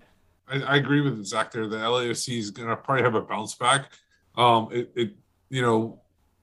The one who shall not be named is maybe they needed a fresh voice instead of him and everything like that. And Max Crepeau could be that Harry Potter shot of life in the system. Adding some magic to their back exactly. line. Yeah, definitely. Maxic. Last thing I'll ask about Max then. Looking at some of the response that he had after my article on Twitter and Facebook, and I know you'll have to take that in a snapshot that it is social media. LAFC come here July 2nd. It's the Canada Day game at BC Place. Zach, what kind of reaction are you expecting Max to get? Yeah, I mean, I've read some of those in some of those spaces, Michael, and it's like, wow, like I'm a little bit surprised because there does seem to be quite a bit of hurt feelings over his departure and the rationale that both he's given and the unknown around it all. So it sounds like from some people it might be kind of frosty. I mean, they're even talking about like visual displays and stuff. Yeah. I would not you could definitely start for LAFC, but I would not start Max Crepeau for a Canadian national game for the next little bit. In BC Place, if they ever play in BC Place. Oh, if anyone does anything like that against him when he's playing for the national team, that's just disgusting. I'd be concerned. I'd be concerned a little bit based on what I heard. Well, it does seem quite... I'm just saying... There's a lot of vitriol going around at the moment. I'd be concerned initially to see what like if it happens really soon, I think there would be some concern. Well, the game's not going to be here in March, so... Yeah, that's true.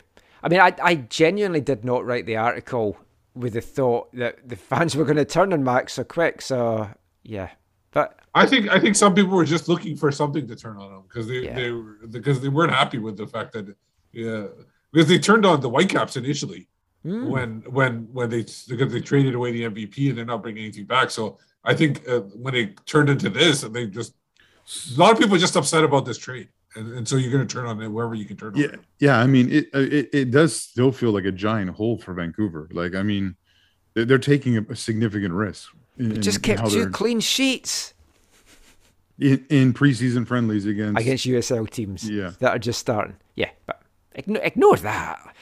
But that is it for this part. That is it for the Whitecaps chat, pretty much. We're going to be back, though, looking at the exciting news this week that Vancouver could be back in the frame for hosting World Cup 2026 matches, and we'll be back with that after this. Hi, I'm Lucas Cavallini. You're listening to the AFT Soccer Show.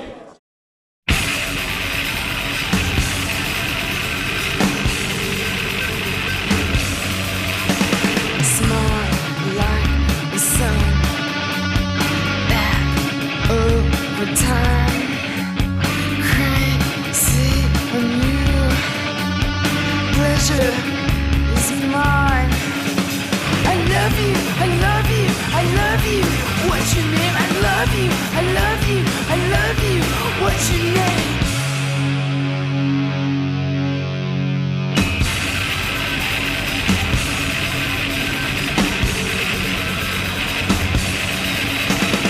You're coming through, even it up.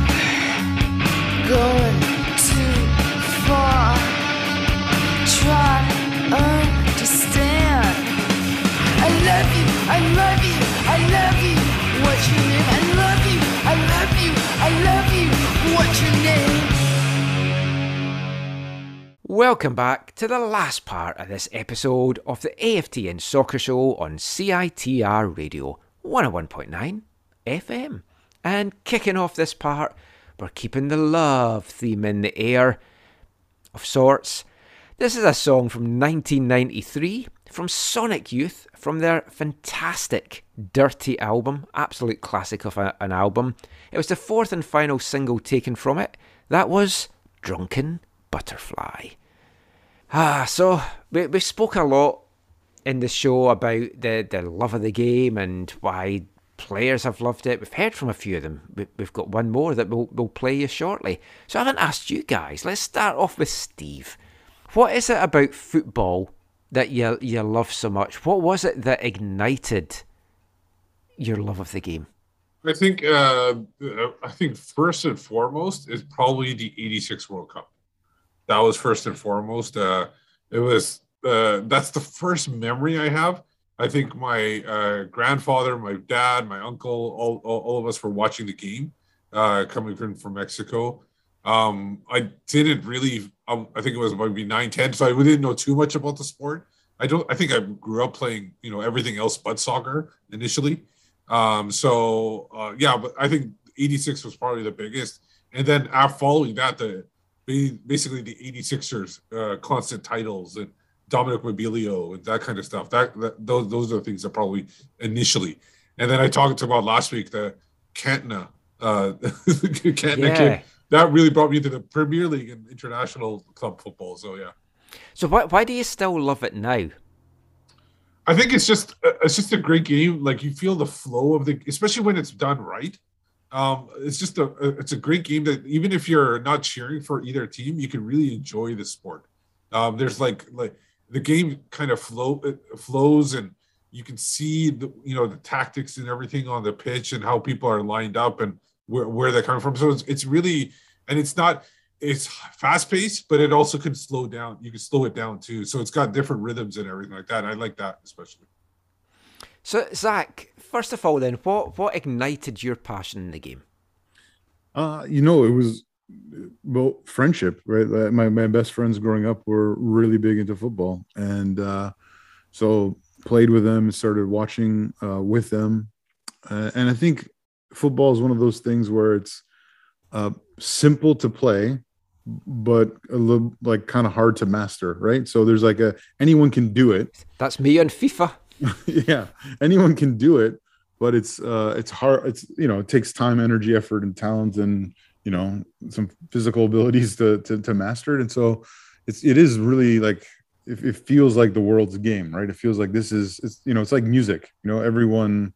It's a part of every culture in every way, although maybe not exactly every culture with football, but so getting involved in the supporter side then, and with Southside as initially, and then Curva Collective, and now with the Fraser Valley Fanatics, what's behind that passion? Why do you keep wanting to do that? Why do you keep wanting to get involved?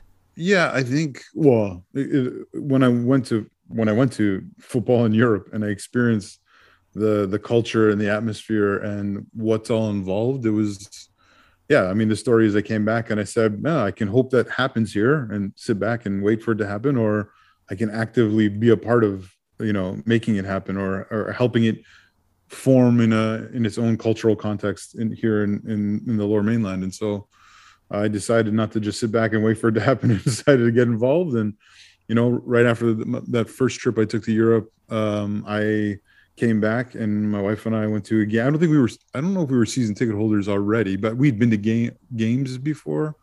And so we went to a game and then went to where the supporters were and were welcomed into the community by people like Naz and Minna, and just fostered some really deep and long lasting, friendships from over the years.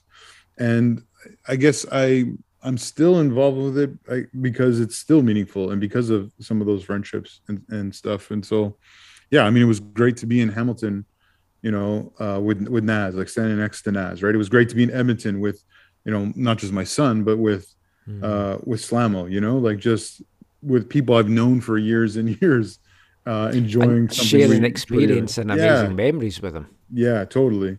I mean, and yeah, like I talk about that Edmonton trip lots, but like, yeah, it was both Edmonton and Hamilton. There were like reunions with all these people I know from all over the country, people I know really, really well, people I only know from the, you know, being in the stadium with them and that kind of stuff. And it was just really, they were just really, really special, especially those who I had deeper relationship with. So like, you know, my son and I going bowling with Ozzy and his daughter, you know, my son and I going out to dinner with the Watsons, you know, like just spending, and then, you know, sharing a hotel room with Slamo, you know, like just these deep relationships. For me, it's all about friendships and relationships, and whether I'm actively involved in like supporter culture or not, like it's been a great place to make friends. And you know, I have friends there that, as we were even kind of talking about before the show, Michael, they're friends I'll be friends with, you know, for life.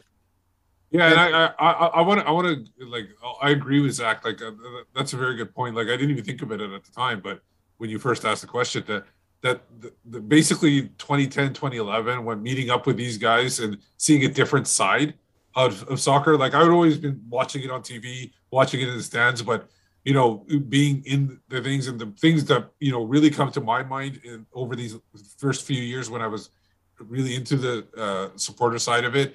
You know, being behind the Romanian goalkeeper for the Seawolves, like being told that we couldn't say stuff by security, and then having to come up with different, like not being able to say fat bastard to somebody because they were fat. And then so we had to come up with fatty foods instead when he kicked off the ball. And that kind of stuff. That one. Yeah, that one really pops in my head. Obviously, we talked about this Seattle and Vancouver and in Langley a couple of weeks ago. We talked about that. Those kind of memories do pop in the head, and being able to meet a guy like Andy O'Brien, who I would probably say of all the Whitecaps personally changed my life, at least his story and stuff like that really had a major effect in my life. So that kind of stuff. And so if I was, you know, started going into the reporting side of it, not meeting with Zach guys and the Curva and everything like that, and then not going to training. And then one of the biggest things, the memory wise, was the first couple of years we did the VMSL soccer, the tournaments and everything. When we would do the reporting, actually like going to each game, and I think I went to like 3-4 games in a weekend. With Michael, you went to certain different games, but we meet up at certain games together. That was enjoyable too. So yeah, I could that because it feels like it's been forever. That kind of slipped through my mind when you first asked the question. I think one of the things, Michael, that makes it special is, and not that this doesn't happen in other North American sports, but the significance of supporting your team away from home. Because that is one of the things that just like deepens relationships. So like, yeah, locally, the trips, even just to places like Seattle and Portland, and California and Utah, where like, and Edmonton, you know, like they just foster and grow and build those relationships and make them better. I think supporting teams across, like away from your home stadium, whatever, it does happen in other sports, but it doesn't happen in the same way that soccer, where you go as a community. I think that's different than what it does there. And especially because you'll see it in spattering of away fans in other sports, but you don't see the collection of fans that you see as supporters in the away stadiums in soccer. Yeah, which just ties into the way you actually support at the games, right? Like that's one of the things that just sets it apart from everything else, really. Well, it was like that time, Zach, we went to Ottawa and we're going through the streets going, let's burn the Capitol. Oh no, wait a minute, that was that Italian Ultras film. I'm mixing those up, or it might have been the TFC fans that went there. One of those two things. Anyway, I get those mixed up. Were any truckers involved? Don't think so. I know a lot of what we're saying, why we love the game. It can be put across so many sports. I love the theatre of football and the drama of the football. Like sports of all kinds, but especially football, creates such a drama. Like when people say to me, why do you like darts? Darts is sport and drama because things can just change all of a sudden and it's like you're controlling things. But with football, I think initially I got into the game, and so many of my early memories are with my granddad.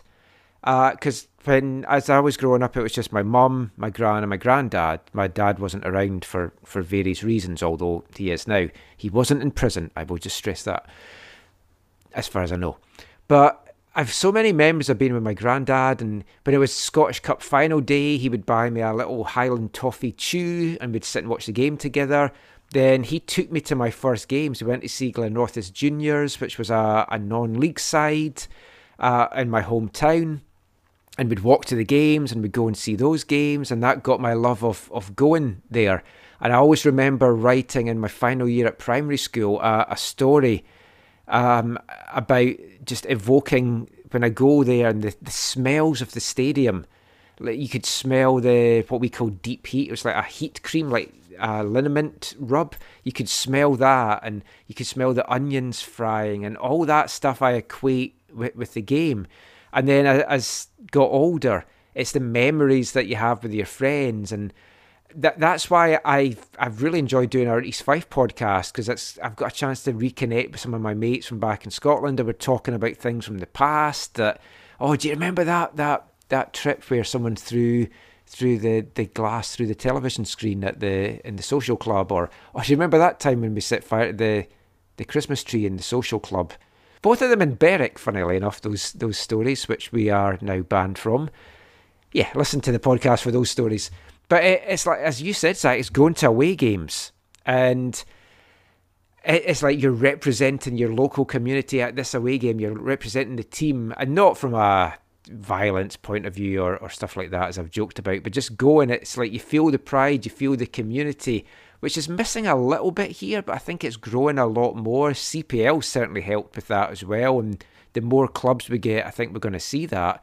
But it's a game that I can't imagine not being in my life, really. And I've just made some great friends out of it, like you two here. I don't know how quickly I would have settled into Canada, or if I even would have settled into Canada, if A, there wasn't football to watch, and B, I hadn't been taken into that community by Zach and by Johnny Monster and those early days and the things we did at Swangard that we certainly would not be allowed to do in modern day society. We'd be kind of cancelled, I think, if we did some of the stuff now that we did back then. But happy days, happy memories. I just love the game. Let us know why you love it. Share your memories of things as well, and just why you love the game of football so much, why it's important in your life. We're going to play our final love of football snippet now from one of the Whitecaps players, and I think I've saved the best to last, because the passion shown here by Whitecap striker David Egbo about why he loves the game, why he wants to play the game, I can't imagine you'll listen to this and not be enthused. Here's David Egbo. Must be love, love, love. What is it about football that you love? What got your love of the game, and what is it that you love about playing the game and watching the game? Okay. Football for me is different than most people would say. Football is my life. It's my passion. It's my first love. It's what makes me different. I remember growing up in Nigeria, and we were in class, and our teacher asked us, "What do you want to be when you grow up?" He was like, "I want to be a doctor. Or I want to be a soldier. I want to be this." When it got to my turn, I said, "I want to be a footballer." And I was different, and like maybe they laughed at me. It was cool, but that was because I loved it so much, and I could not get away from it. I stuck to it. So football I just love the way it makes me feel, and how whenever I'm kicking the ball on the pitch, everything goes away. All my troubles, you're not thinking about anything. It's just you and the ball, and you are just in the zone, and you are vibing, Off the pitch, I love watching soccer because I'm like a visual learner, so I love watching. I watch anything. I watch women NWSL. I watch anything because that's just the way I learn. And even if I can't catch a game, I'd love to watch the highlights of it just to see what happens, because you never know. So you can learn something from anywhere. So I watch and I'm like, oh, okay. So yeah, I love watching football because it's just something about the game that just brings people together and just puts a certain type of feeling in your body. And I love football, man. I ain't even gonna lie. I really love it. I could watch it all day, all week. Yeah. Yeah, I do, as my wife would sadly testify to. It must be love, love, love. It must be love, love, love. Nothing more, nothing less. Love is the best. So David Egbo there, absolutely fantastic stuff from David, just talking about his love of the game. And yeah, you listen to that, you just want to go and watch the football match, basically. But Steve talked about one of the things that ignited his passion for the game was the 1986 World Cup. And what would we all love? To watch the 2026 World Cup not just played in Canada, but actually here in our home city of Vancouver. It looked like it was a done deal for the longest time. And then the rug was whipped away from us. No longer was Vancouver part of the hosting cities. There was always chatter that, they could go back in. And then it was like, no, they won't get back in. But then Montreal dropped out. There has been talk about Edmonton with infrastructure and stuff as well, that they may not get selected. We'll have to wait and find out. Toronto's still in the mix. They're pretty much a shoo-in, you would have to think, as being one of the host cities in Canada. Edmonton should be 75-80%, or if it is just the two cities, 100%. But then all of a sudden this week, Vancouver was back in the frame as being a host city. It's something, Zach, we'd heard about in the grapevine, that the chance to do this had never fully died. John Horgan, though, came out and said this week that it's a much different sort of landscape as it was when they pulled out. COVID has obviously hit the city hard. The chance to have Vancouver as a host city for the World's Game. They're already talking about having another bid for the Winter Olympics in 2030. But to get the World Cup, it's a much bigger thing. He also talked as well that initially it was a lot of money that it was going to be in handing over the city for weeks for just 2 games. Now it could be 3 to even up to 5 games. It's exciting, Zach. I'm still kind of not wanting to get too excited and get my hopes dashed again, but they're up there. Yeah, I'm going to stay in the not excited about this as much as I would prefer for this to be the case, prefer for this to come to fruition. It's like I won't believe it's happening until like FIFA's officially announcing it, kind of thing, because yeah, and this isn't a political thing for me. Like it's not this party, that person, whatever. I just know that as soon as people said they don't want the World Cup in this city, I was like, okay, I have no time for those people. I don't care what their stripes are, who they are or whatever. And I was almost out campaigning for the Liberals. I don't think I did that, but that involved me having to leave the house. Obviously, I was against that. But no, I mean, obviously, we want it here because we want to be close. I hadn't heard that what you just said, Michael, about instead of 2, it could be 3 to 5. Yeah, that's what Horgan was on the Donny and Daly show, is it?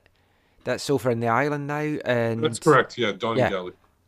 No. So he was just talking on that, and he said, that it's changed. It could be 3 to 5. To get 5 would mean Edmonton's not part of it, surely. But that's what I was going to say. The one thing I would say in all of this is, I will feel really bad for the city and people of Edmonton if Vancouver gets in and they don't. Now, that's without going into all the finer details of their bids and what their cities and stadiums and whatever offer. But I will feel really bad for the especially Canadian football supporters in Edmonton if their chance at hosting a World Cup is now usurped by Vancouver's late re-entry. They have every right to feel aggrieved. I know some of the people from Edmonton, and I don't feel sorry for them at all. I've got to be honest, I couldn't care less either if we get it and they don't. We're heartless here. And I'm not talking about the people that went to the games recently. I'm talking about some other people I know there. I don't know anyone in Edmonton apart from Alan Koch, so I'd feel for him, but I'm sure he would just come back to Vancouver to watch the games. But it's exciting, Steve, but are you tempering expectations just a little bit?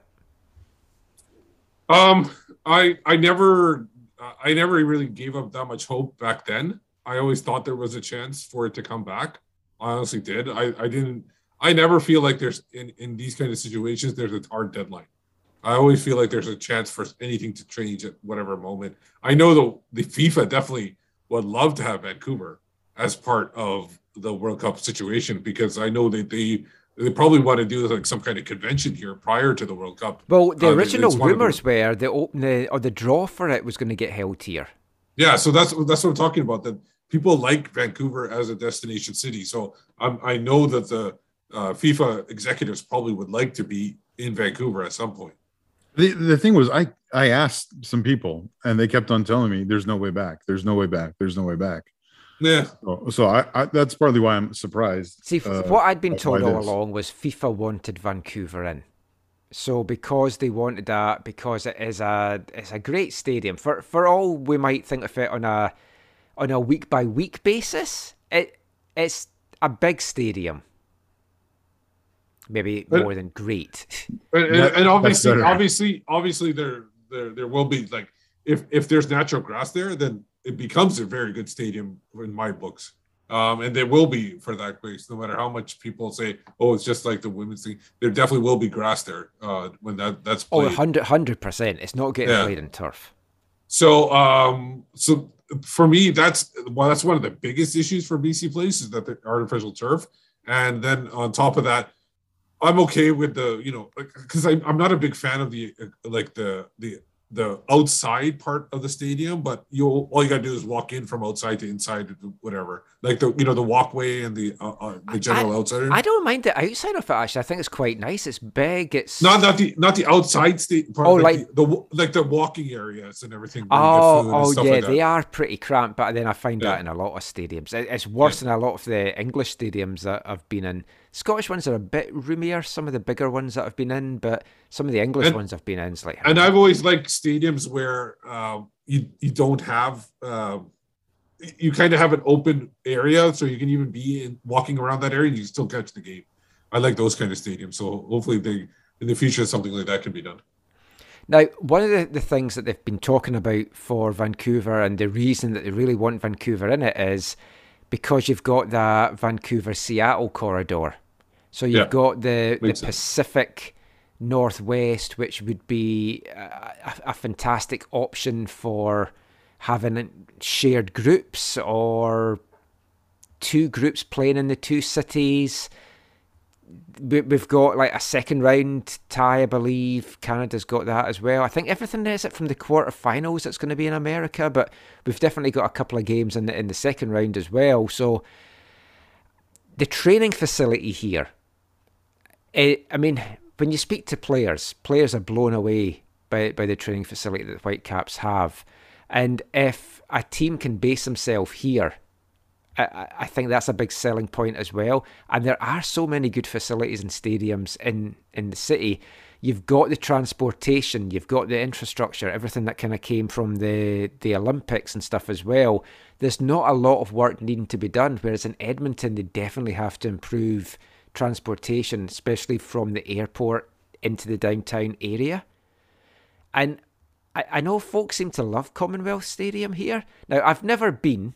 I will preface it by saying that, but I don't, just the look of it from an aesthetic point of view, the fact that there isn't roof and stuff, to me, it's not a good stadium. Now, you've been there, Zach. Yeah, it's not a nice stadium. But it was voted, was it not the best Canadian stadium in some poll last year or something? For CFL? Or just all stadiums in Canada. I'll try and find that. Yeah, I mean, it's a pigskin ground, right? So it's not the best for football.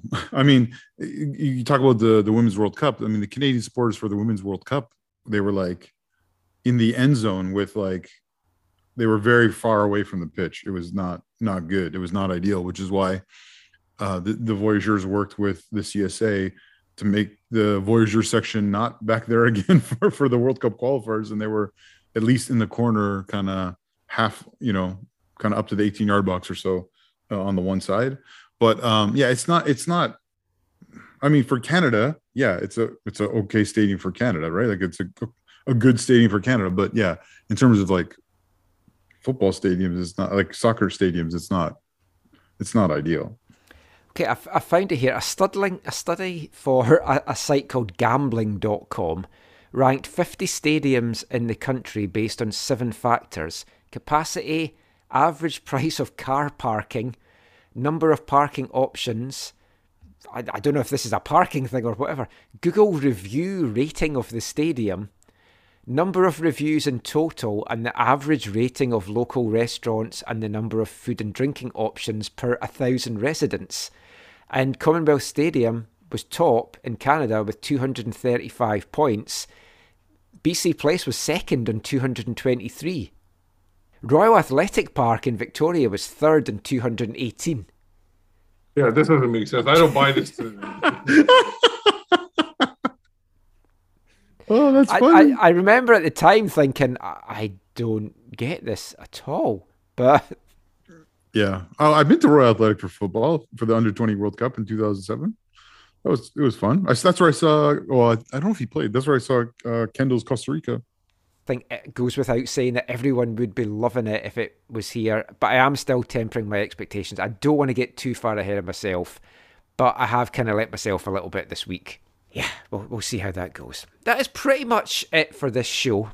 Our Valentine's Day special, as I've called it, which I guess hasn't really been too much about Valentine's Day, but there's been a lot of love chat. Last thing I'll ask you guys, what's more important to you? Family or football? You're giving me weird looks, Zach. Oh, my family is more important than football. But Steve, I do bring my family to a bunch of football. Is family for you, Steve, more than football? Yeah, Sandeep's just like over there, so I'm going to say family. Ah, okay. Well, Caitlin's upstairs, so I'm going to say football. It's like those people that bring banners to games, and it's like, the one I remember was at a Man United game. It's like, Man United, kids, wife, in that order. Oh my. So everything for me has always revolved around football. And the reason I'm mentioning that is because of this week's Wavelength. I wanted something that had a kind of love side to it. And this week's Wavelength is a cautionary tale if you do pick football over family. It's a song about meeting a girl, settling down with her, having a family, and then losing her and your kids because football was more important to you. Price worth paying, in my opinion, but we'll move on for that. And all the events in your life are coordinated around a football memory, like promotion, an away game, or your wife having legs like Ian Wright. So this is a song from Brighton punk band Scurvy. It's called Football, and here it is.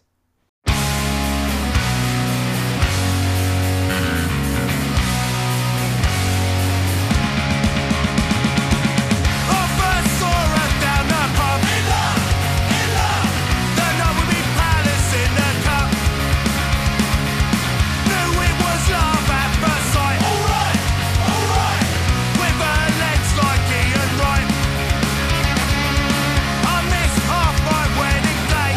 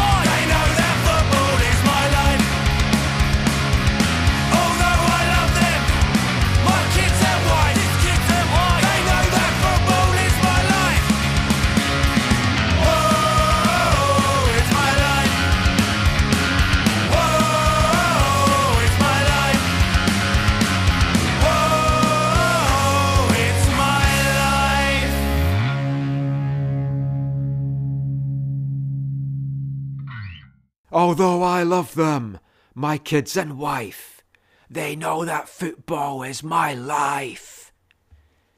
Brighton punk band Scurvy there. Song from 2020 album Apathetic Apology. You can find that on Bandcamp. That's Scurvy, Skurvi. Oh no! I was gonna say, I don't know if I ever told you the story about. So Cheryl and I started dating, or we met in the September '98. We started dating in October 99, and as things got more and more serious, we had conversation about getting married. And I remember this was at some point in 2000, yeah.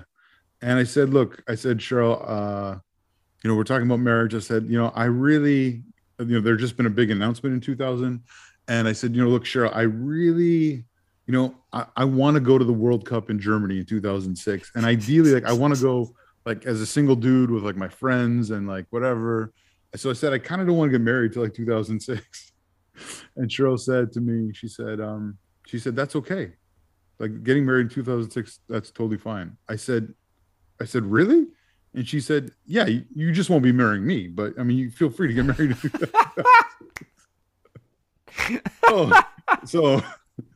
So we got married. Anyways, we 2001, December 2001, we got engaged. We got married in August 2002. And then we didn't do a big honeymoon. We did a really small honeymoon. And then in 2006, we spent 4 weeks on a trip, which was our kind of real honeymoon.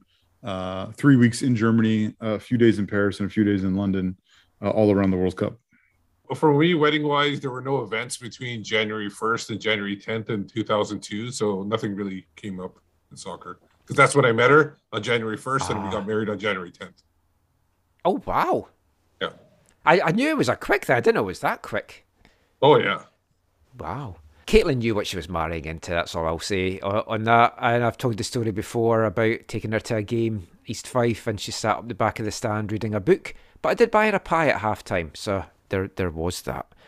But that is it for this episode of the AFTN Soccer Show. Just before we go, Steve, any final thoughts, anything you learned this week? Where can people find you online? You can find me on Twitter at WhitecapsBeat, just celebrating my 12-year anniversary on Twitter today, actually. I initially thought you were going to go back to marriage. No, that was 20. We just celebrated our 20th anniversary. Oh, wow. Back in January.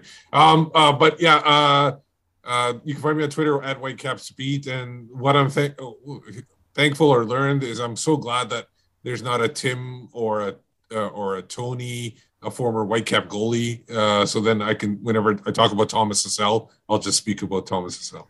Yeah, that is always a plus. Yeah, and you got anything special planned for Sandeep, or do you not want to say because she's in the room for Valentine's Day? No, we don't celebrate Valentine's Day. Wow.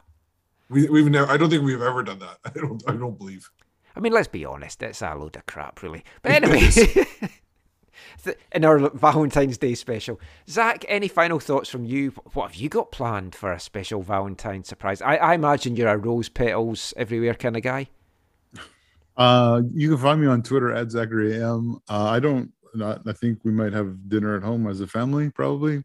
Maybe we'll order in something special. I don't know. There's not a lot of big plans. I have in the past done kind of things, but yeah, when you're married with kids, you just hang out with as a family. And with these times we live in, we don't go out nearly as much as we used to. If my thought for this week is, if anyone was watching today, you saw Bayern Munich has a club that they call their Friendship Club. And today we did our friends a solid. I'm Michael McCall. You can find me on Twitter at AFTN Canada. Read all our stuff away from the numbers, aftn.ca. Give us a like and subscribe on YouTube, youtube.com/AFTN Canada. And leave some lovely glowing reviews and any nice ratings on any of the podcast platforms. That would be good as well. I learned this week that maybe all hope is not lost. East Fife could avoid relegation. We got our first win of the year today. It was a big win. We're back in the hunt. Could they pull off an amazing escape act? We're only 6 points out of getting out of the automatic relegation places. Come on, you can do it, guys. I know you can. But that is it for this show.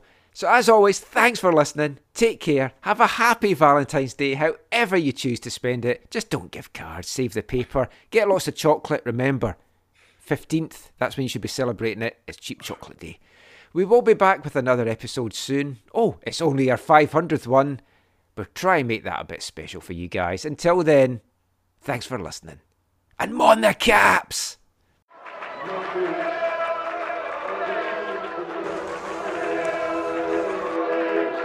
Going to your first match is an experience you never forget. The atmosphere of what's going on around the pitch looks beautiful, and you always look and go, wow, I'd love to play here one day. If you get the bug, it's going to stay with you for life.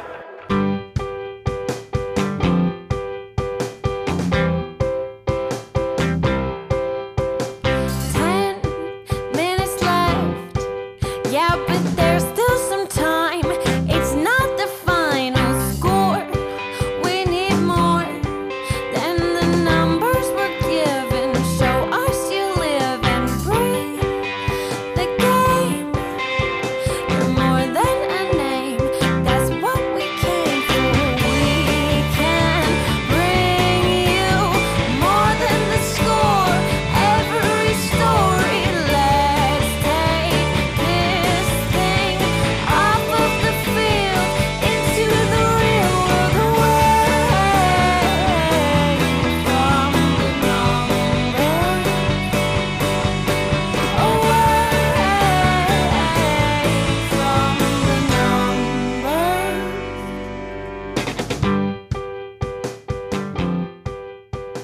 numbers.